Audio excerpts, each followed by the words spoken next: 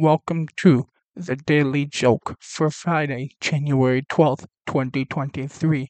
I am your host, Jeremy Shaput. My brother took going to jail really badly. He refused food and drinks. He spat and swore at anyone who came near him and started throwing things everywhere.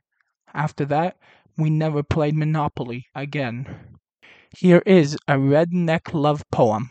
Susie Lee done fell in love. She planned to marry Joe.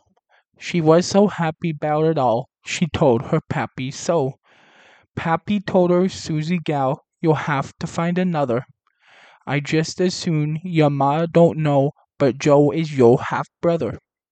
So Susie put aside her Joe, she planned to marry Will. But after telling pappy this, he said there's trouble still. You cannot marry Will, my gal, and please don't tell yo' mother. But Will and Joe and several mo' I know is your half brother. But Mama knew and said, my child, just do what makes you happy. Marry Joe or marry Will, you ain't no kin to pappy.